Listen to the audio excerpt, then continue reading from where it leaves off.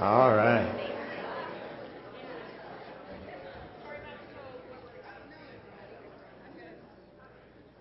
Well, I am grateful that you're here with me this morning. My name's Eric. I'm one of the pastors here, and we are beginning a brand new series. But before we get to that, I just want to say thank you to those of you who helped put on our VBS this week.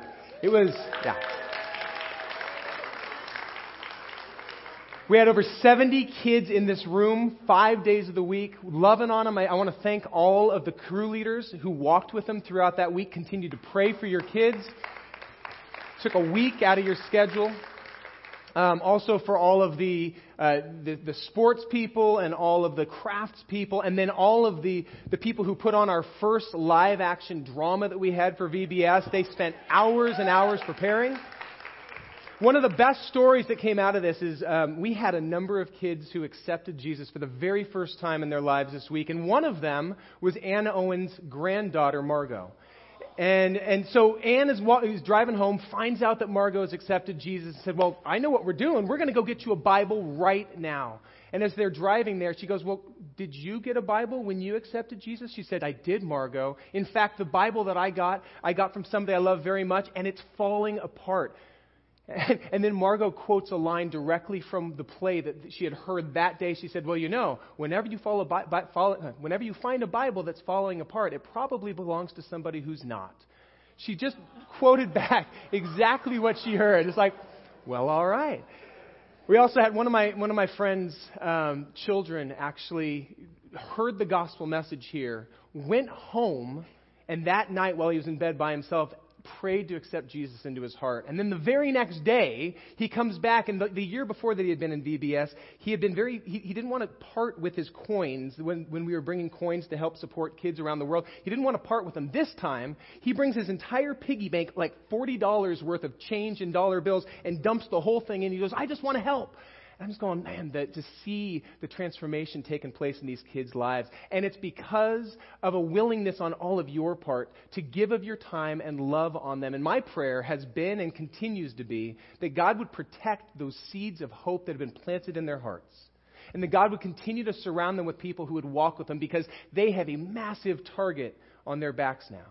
And the enemy is going to come hard after them.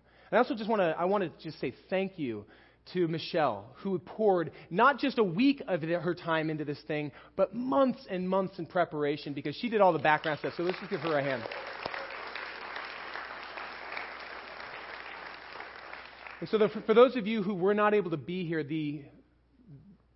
the theme of this week, it was called Arctic Adventure. And the whole focus of it was, how can we follow God in the midst of this world? And so we really focused a lot on the Bible, which was a map, a guidebook, a compass for our lives, a light for our feet.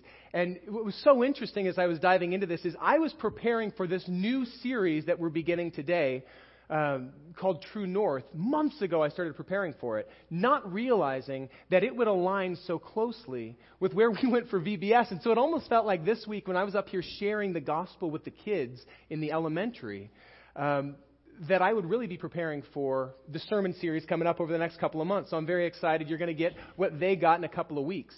But today, we're going to dive in, and it seems fitting, given that we just came off of the heels of this wonderful week called Arctic Adventure, that I begin our new series with a story about somebody who is arguably the most famous Arctic explorer in history. And that guy is named Ernest Shackleton. And for those of you who don't know about Ernest Shackleton's life, his time was spent in the Antarctic, down in the South Pole. And he actually took 3 trips down into the South Pole, each time trying to extend humanity's reach and understanding of what was at the bottom of our planet. And each time he got a little bit further, but then was turned back. But what really put Ernest Shackleton on the map, because he wasn't the only one who was exploring this region. There were a lot of guys, some of whom got further than he did. But what really put him on the map was how he handled setbacks. Because time and again he found himself in positions where everything was falling apart. Perhaps the one that he's most well known for was his 3rd journey down into Antarctica, when he and his crew on the ship called Endurance got snowed in and then iced in in the middle of winter, and they had to survive an entire winter down in Antarctica. The ice began to build up around the boat, and as it started to shift and grind, it actually broke his boat apart into pieces. And he and his 27 crew members spent a winter on the ice, camped out there. And as that ice broke off and began to shift around and then break up into smaller pieces, and they realized it was no longer tenable for them to stay on the ice, they jumped onto the 3 rickety lifeboats that they had, only one of which was seaworthy. And they took these 3 lifeboats and they found their way to a place called Elephant Island, which is down in the Southern Sea, down in the middle of some of the worst weather, 70-foot waves, horrific conditions, places where larger ships would never think of going because it was so dangerous. And they found themselves on this little island called Elephant Island, not named because there's elephants there, but because it looks geographically like an elephant. And this is a place of ice and stone, just a few penguins, and that's pretty much what they subsisted off of for a season as they were trying to survive just long enough. And Shackleton recognized that even that was not something that they couldn't survive long enough to be found because A, nobody knew where they were. B, they didn't have enough food to survive. And C, there was absolutely no hope of a ship coming by because no ships ever wandered that low into the southern hemisphere. And so he made what must have been an unbelievably difficult decision. He realized the only way we're going to get help is if some of us go to get help. And rather than sending people to do that, he took that upon himself. And so he and 5 other men climbed into the only seaworthy skiff that they had, the only lifeboat that could even possibly make the 800-mile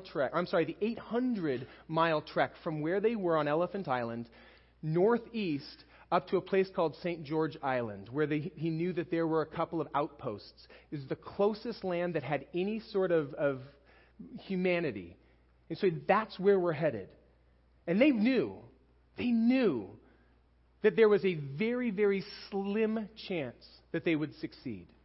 That he was pretty much signing a death warrant not only for him and the 5 men in his boat that were going to go, but for all the men on the island that they were leaving behind, all 21 of them. But what were you going to do? Because it was the only option that they had.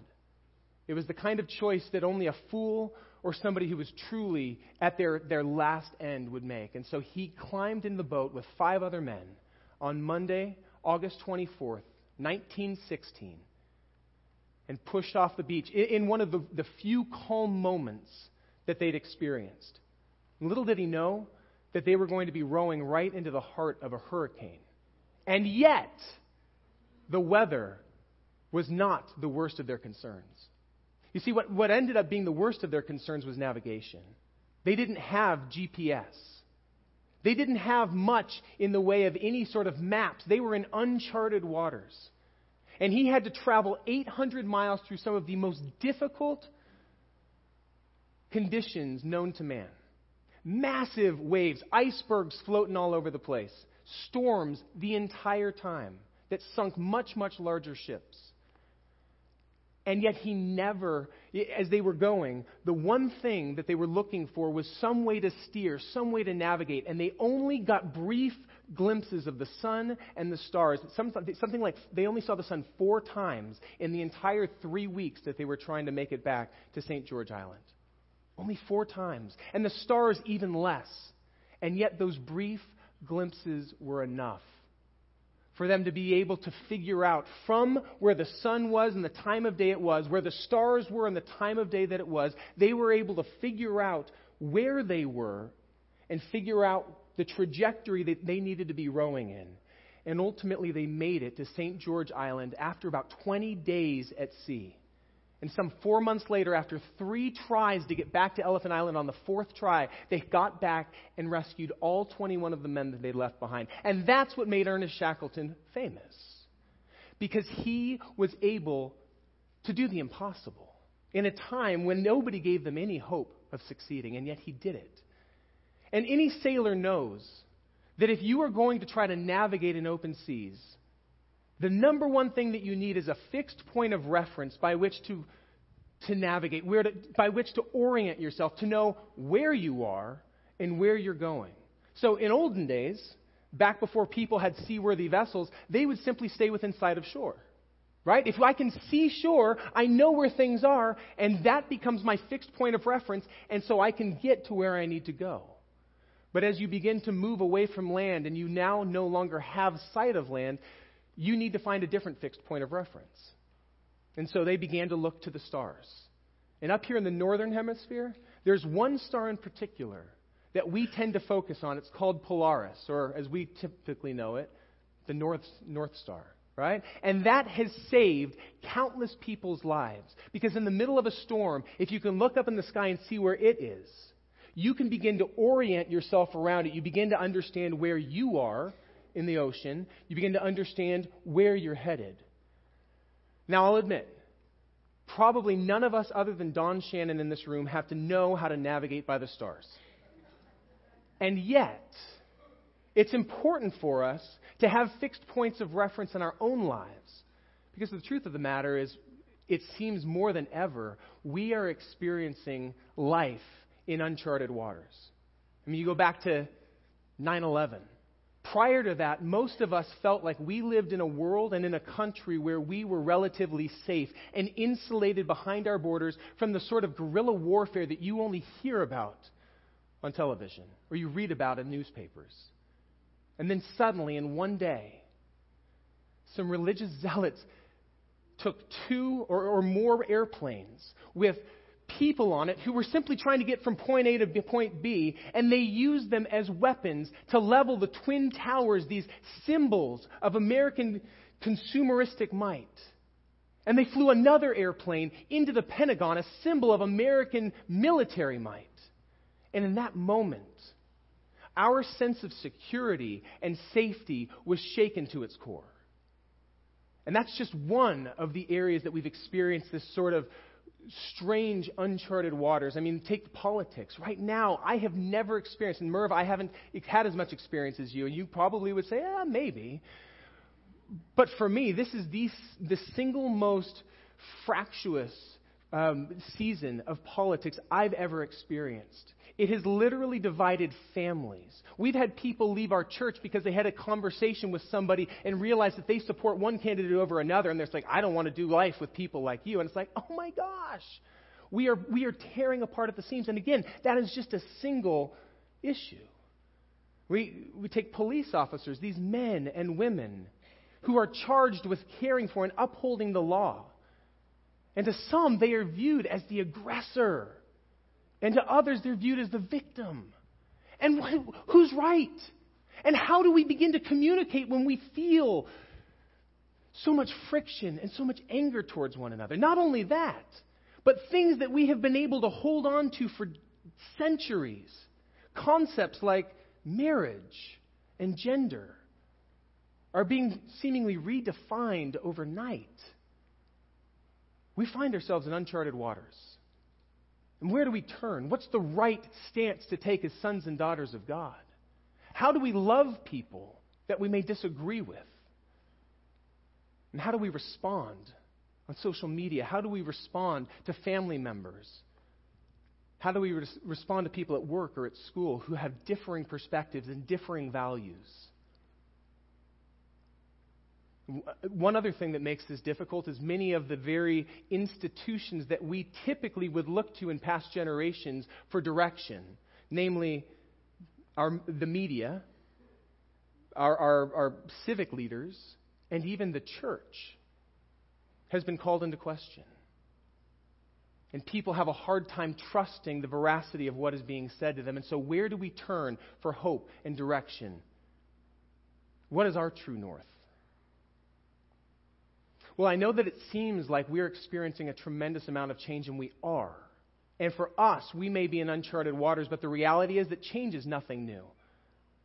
And that people all throughout history have experienced change time and time again. And even if you were to read through the Bible, you would discover that they were a people who were walking through tremendous change. And yet, even in the midst of all of that, they knew where their true north was. Their true north was the unchanging, unyielding, unwavering creator and sustainer of everything, their God. And they found that He was utterly trustworthy. Now, they discovered it in different ways. Sometimes they discovered it the hard way, like Adam and Eve, our most ancient ancestors, who initially trusted God, but the moment that the serpent comes sliding into the Garden of Eden, you notice that what he doesn't do is simply say, hey, look at that fruit. Doesn't that look delicious? He actually begins by undermining their perception of God's trustworthiness.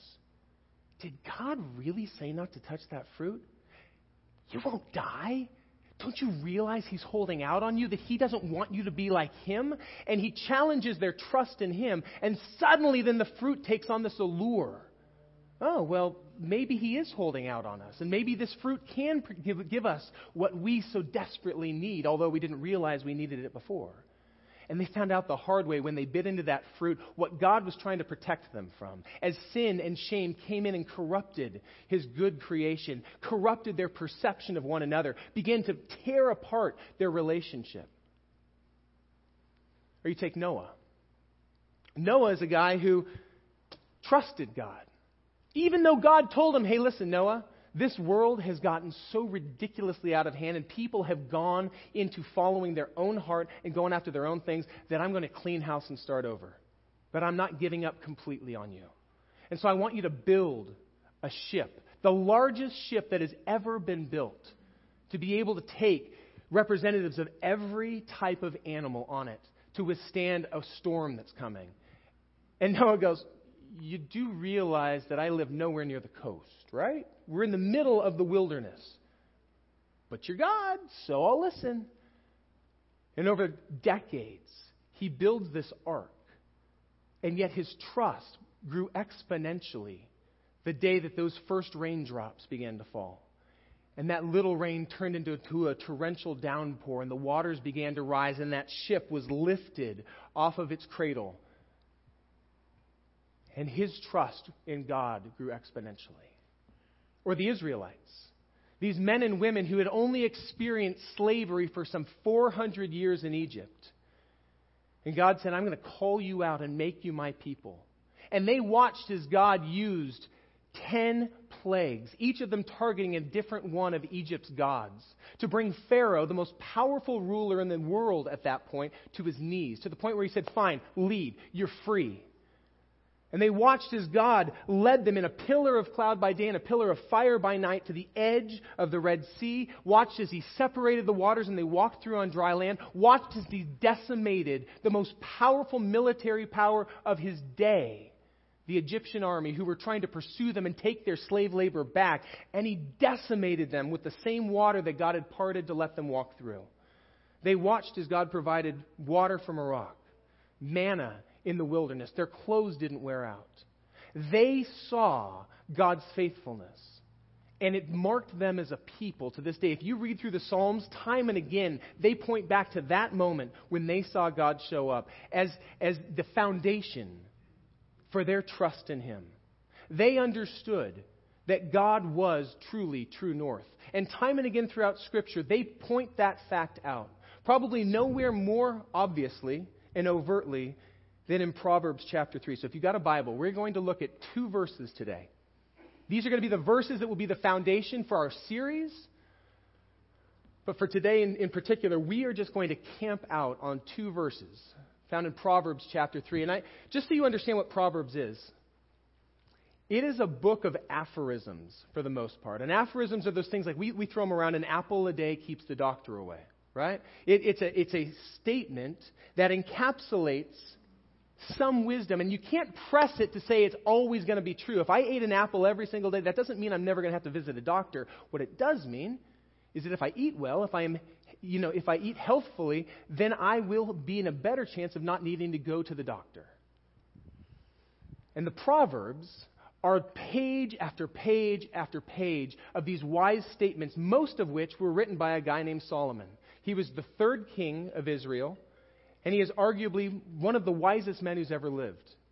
Not because he was born that way, but because when he came face to face with God and God said, what would you like me to do for you? And he said, God, I just want wisdom to lead your people. And God said, good answer. I'm going to give you a double portion of wisdom. And much of Solomon's wisdom is codified in the book of Proverbs. But the first few chapters of it don't look like that, just one thought after another. They're not a bunch of aphorisms. The first few chapters of Proverbs are actually a lens by which to read the rest of it.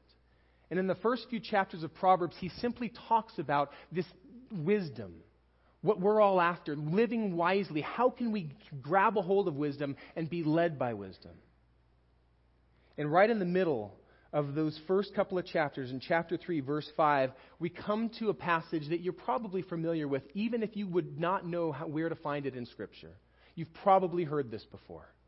He says this, "Trust in the Lord with all your heart, and lean not on your own understanding. In all of your ways, acknowledge Him, and He will make your paths straight." Now, what I want to do this morning is I want to take the remainder of our time to unpack what Solomon is saying there, what he's getting at, because there's a tremendous wealth of wisdom locked up in those two verses. So let's just begin with that first section. Trust in the Lord with all your heart. Now, when we talk about the heart, especially biblically, the heart was considered the epicenter of a person. It was kind of the core. So it encompasses everything. They don't think that your thoughts are simply in your mind and your heart is simply the seat of your emotions. Everything comes out of a man's heart. From the man's heart, the mouth speaks. The heart was the center and the core of him. So basically he's saying, trust in the Lord with everything you've got. With all of your mind, all your heart, all your soul. It's all wrapped up in the heart. With everything you've got, trust Him. But why is it important for us to trust God?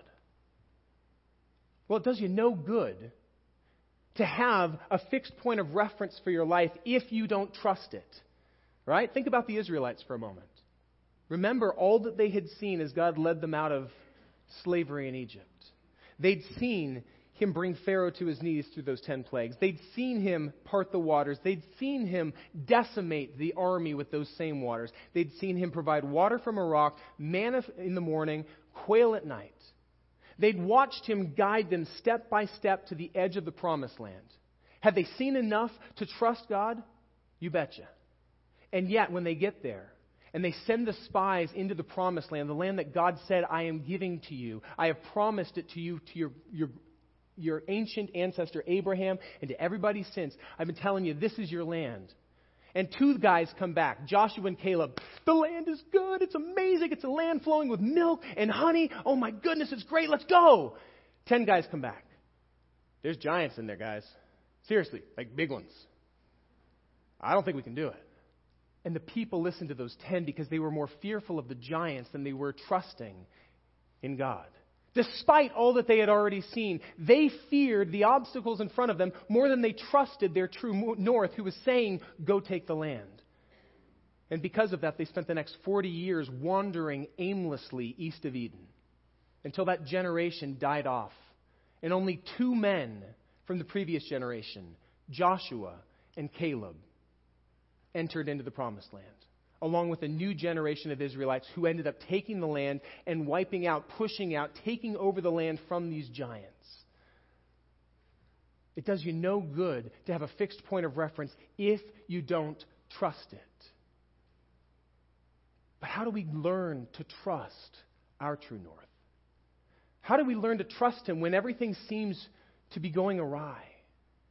Well, how do I learn to trust a chair? Right? I had this conversation with the kids this week. I said, guys, what does it mean to believe in God? They said, well, to know that He's true. Well, how do I know that I believe that this, if I say that this chair will hold me up, is it enough just to say it? Well, I guess, yeah, maybe. And I go, so I believe this will hold me up. You go, yeah, but sit down. I'm like, no, I don't want to sit down. I don't need to sit down. I believe it'll hold me up.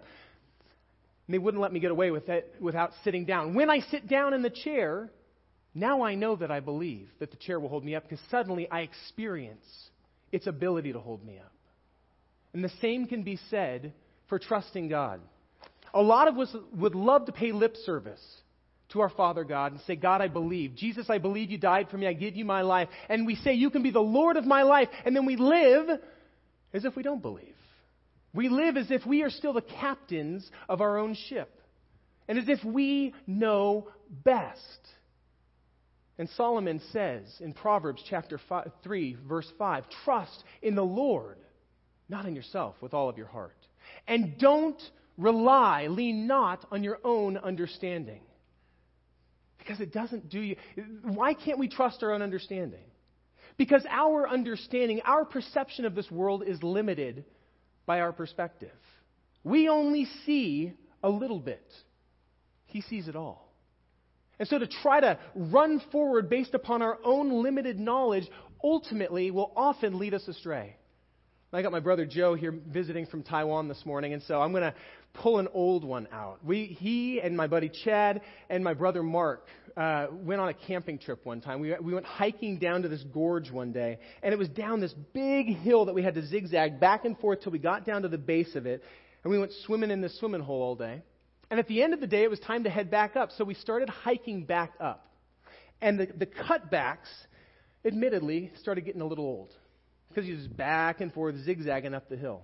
And my brother Mark decided he was going to be the wise guy. He was going to beat all of us because he felt like he was in better shape than all of us. So he said, hey, I'll see you guys back at the car. And rather than following the cutbacks, he just set his trajectory straight up the hill and began to run straight up the hill, forgetting about the cutbacks. So for the next 45 minutes, Joe, Chad, and I zigzagged back and forth up the hill until we finally made it back to the car. Mark wasn't there. Have no idea where he was. For the next 20 minutes, we just kind of cooled our heels waiting for Mark to make it. Because, he must have decided he was the hare, we were the tortoises, he was going to take a nap or something. After about 20 minutes, we started getting a little nervous. Joe got a little bit frustrated. We're like, let's go find Mark. And so we started backtracking down the hill. And the whole way we're going, Mark! And we're yelling for him. And finally, we're looking downhill, Mark! And finally we hear his voice from uphill. Hey! And after about 10 minutes of him picking his way back down, he finds us. Now here's what happened. Mark thought he knew where he was going. He thought he set the right trajectory, and he bolted up the hill, right past the last cutoff, and straight up to the top of the hill. And once he got to the top, he kept going over the hill and started on back down the other way. And for an hour, he had been wandering aimlessly around this mountain because he had a limited understanding of where he was going. That was not a high point in Mark's book that day. And the point of this is we cannot simply rely on thinking that we know what's best because we can't. And I've often told people, following God, I understand that sometimes I wish that He would just tell us, here's where you're going, and would show us our destination, and then leave us to be able to get there. But I know that if He did that, I know that if God showed us, this is where I'm leading you, I would, by my own strength, try to get there as quickly and with as few obstacles and as few cutbacks as possible. And in the process, I would miss out on all of the time and preparation that He was going to use as He was taking us back and forth to prepare me for that season of life. Furthermore, if and when I got there, I'd be like, look what I did! And take so much more of the credit that belongs to Him.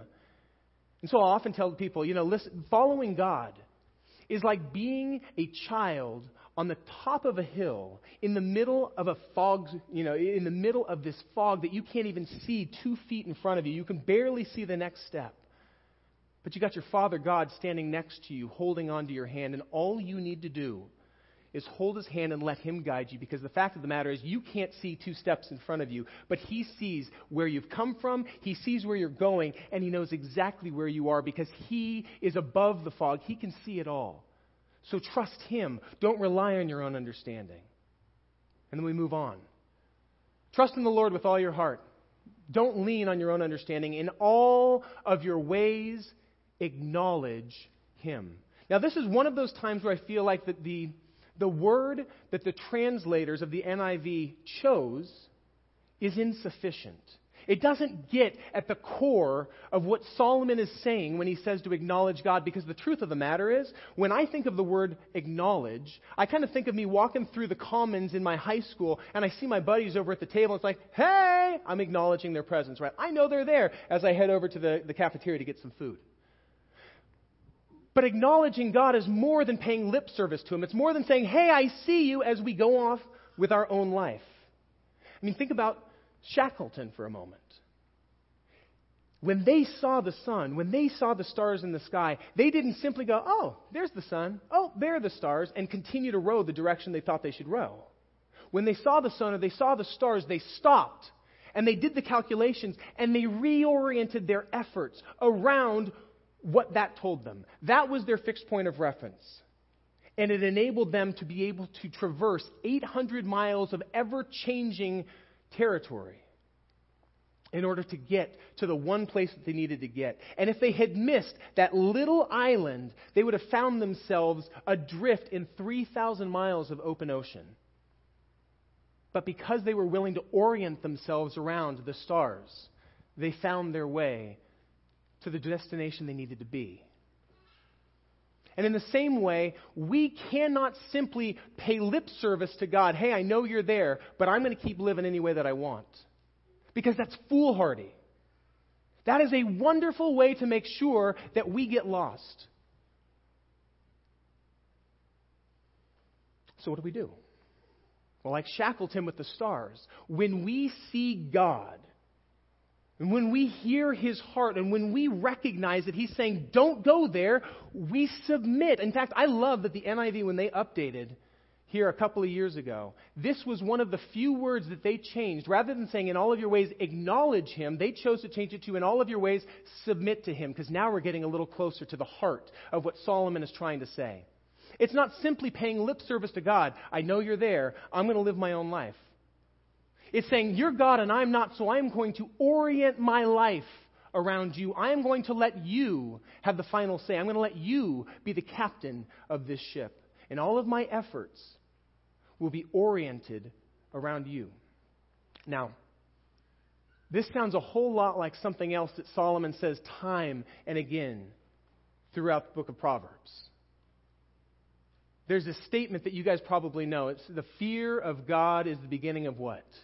Wisdom. The fear of God is the beginning of wisdom. Now, when we hear the word fear, we automatically think, we have to be afraid of God, and go, that doesn't sound like a loving God. Why would He call us to be afraid of Him? But Solomon's not saying that you need to be afraid of God. It's not like the kind of fear that my wife has about spiders. He's not saying, listen, the abject terror of God that causes you to scream and throw a shoe is the beginning of wisdom. That's not what He's saying. Rather, He's saying the reverential respect of knowing who God is. That's the beginning of wisdom. An understanding that He is God and you are not. The word yareh in Hebrew means reverential respect. That's the word we translate fear. It is the kind of feeling I have when I see a train coming down the tracks and I'm looking to go over the tracks and I'm in a hurry. I don't want to have to wait for the train, but I recognize the train is greater than I am. So therefore, I will orient my effort and my time around it rather than demanding that it orient itself and its timeline around me. Does that make sense? Let me put it a different way. This is a story my dad used to tell me. He said there was a battleship captain who had been out on rotation, and as they were heading back to port, they got socked in by fog for days upon days. And they found themselves with a pretty good understanding of where they were, but they at this time didn't have GPS, so they couldn't globally position themselves. They had a pretty good idea of where they were. But they also recognized that they were coming into some fishing lanes and that it was likely that there would be boats who would also be lost in this fog, and they just wanted to make sure that they weren't hit. So they were keeping a very sharp eye. And sure enough, one of the lookouts at one point goes, "Captain, there's a light dead ahead!" And the captain looks, and there's this light blinking on and off. It's a ship, probably on a storm, up and down. And he says, "Okay, signalman, tell that ship, turn 20 degrees starboard." "Yes, sir." And so he sends out the thing. "Please, ship, turn 20 degrees starboard." A couple minutes later, the ship signals back. "Correction, you turn 20 degrees port." And the captain's going, what on earth is this person thinking? Doesn't he know who I am? Doesn't he know who we are? He said, "Send this message. We are a USS battleship. I order you to turn 20 degrees east." A couple of minutes go by. Signal comes back. "I'm a lighthouse. I suggest you turn 20 degrees west." The captain turned west because he recognizes to do otherwise would be foolhardy. And the lighthouse is there specifically to protect him from wrecking the ship upon the rocks. To expect the lighthouse to orient itself around him is ridiculous. And in the same way, to expect God to orient himself around us, and to enter into our own little diminutive perspective of life and the things that we're focused on, and say, this should be your most important thing, God. You making sure that I get a house, and that I'm comfortable, and that I have the job that I love, and that I'm surrounded by people who never get sick. That's your job, God.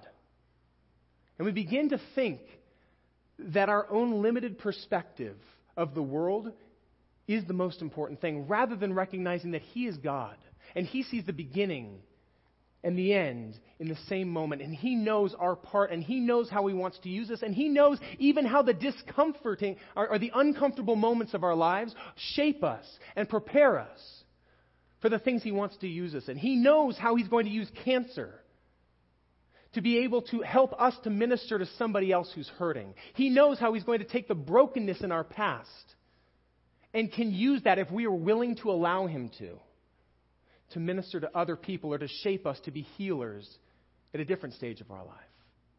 He knows how sometimes closing a door that seems like the worst possible thing, God, how could you allow this to happen?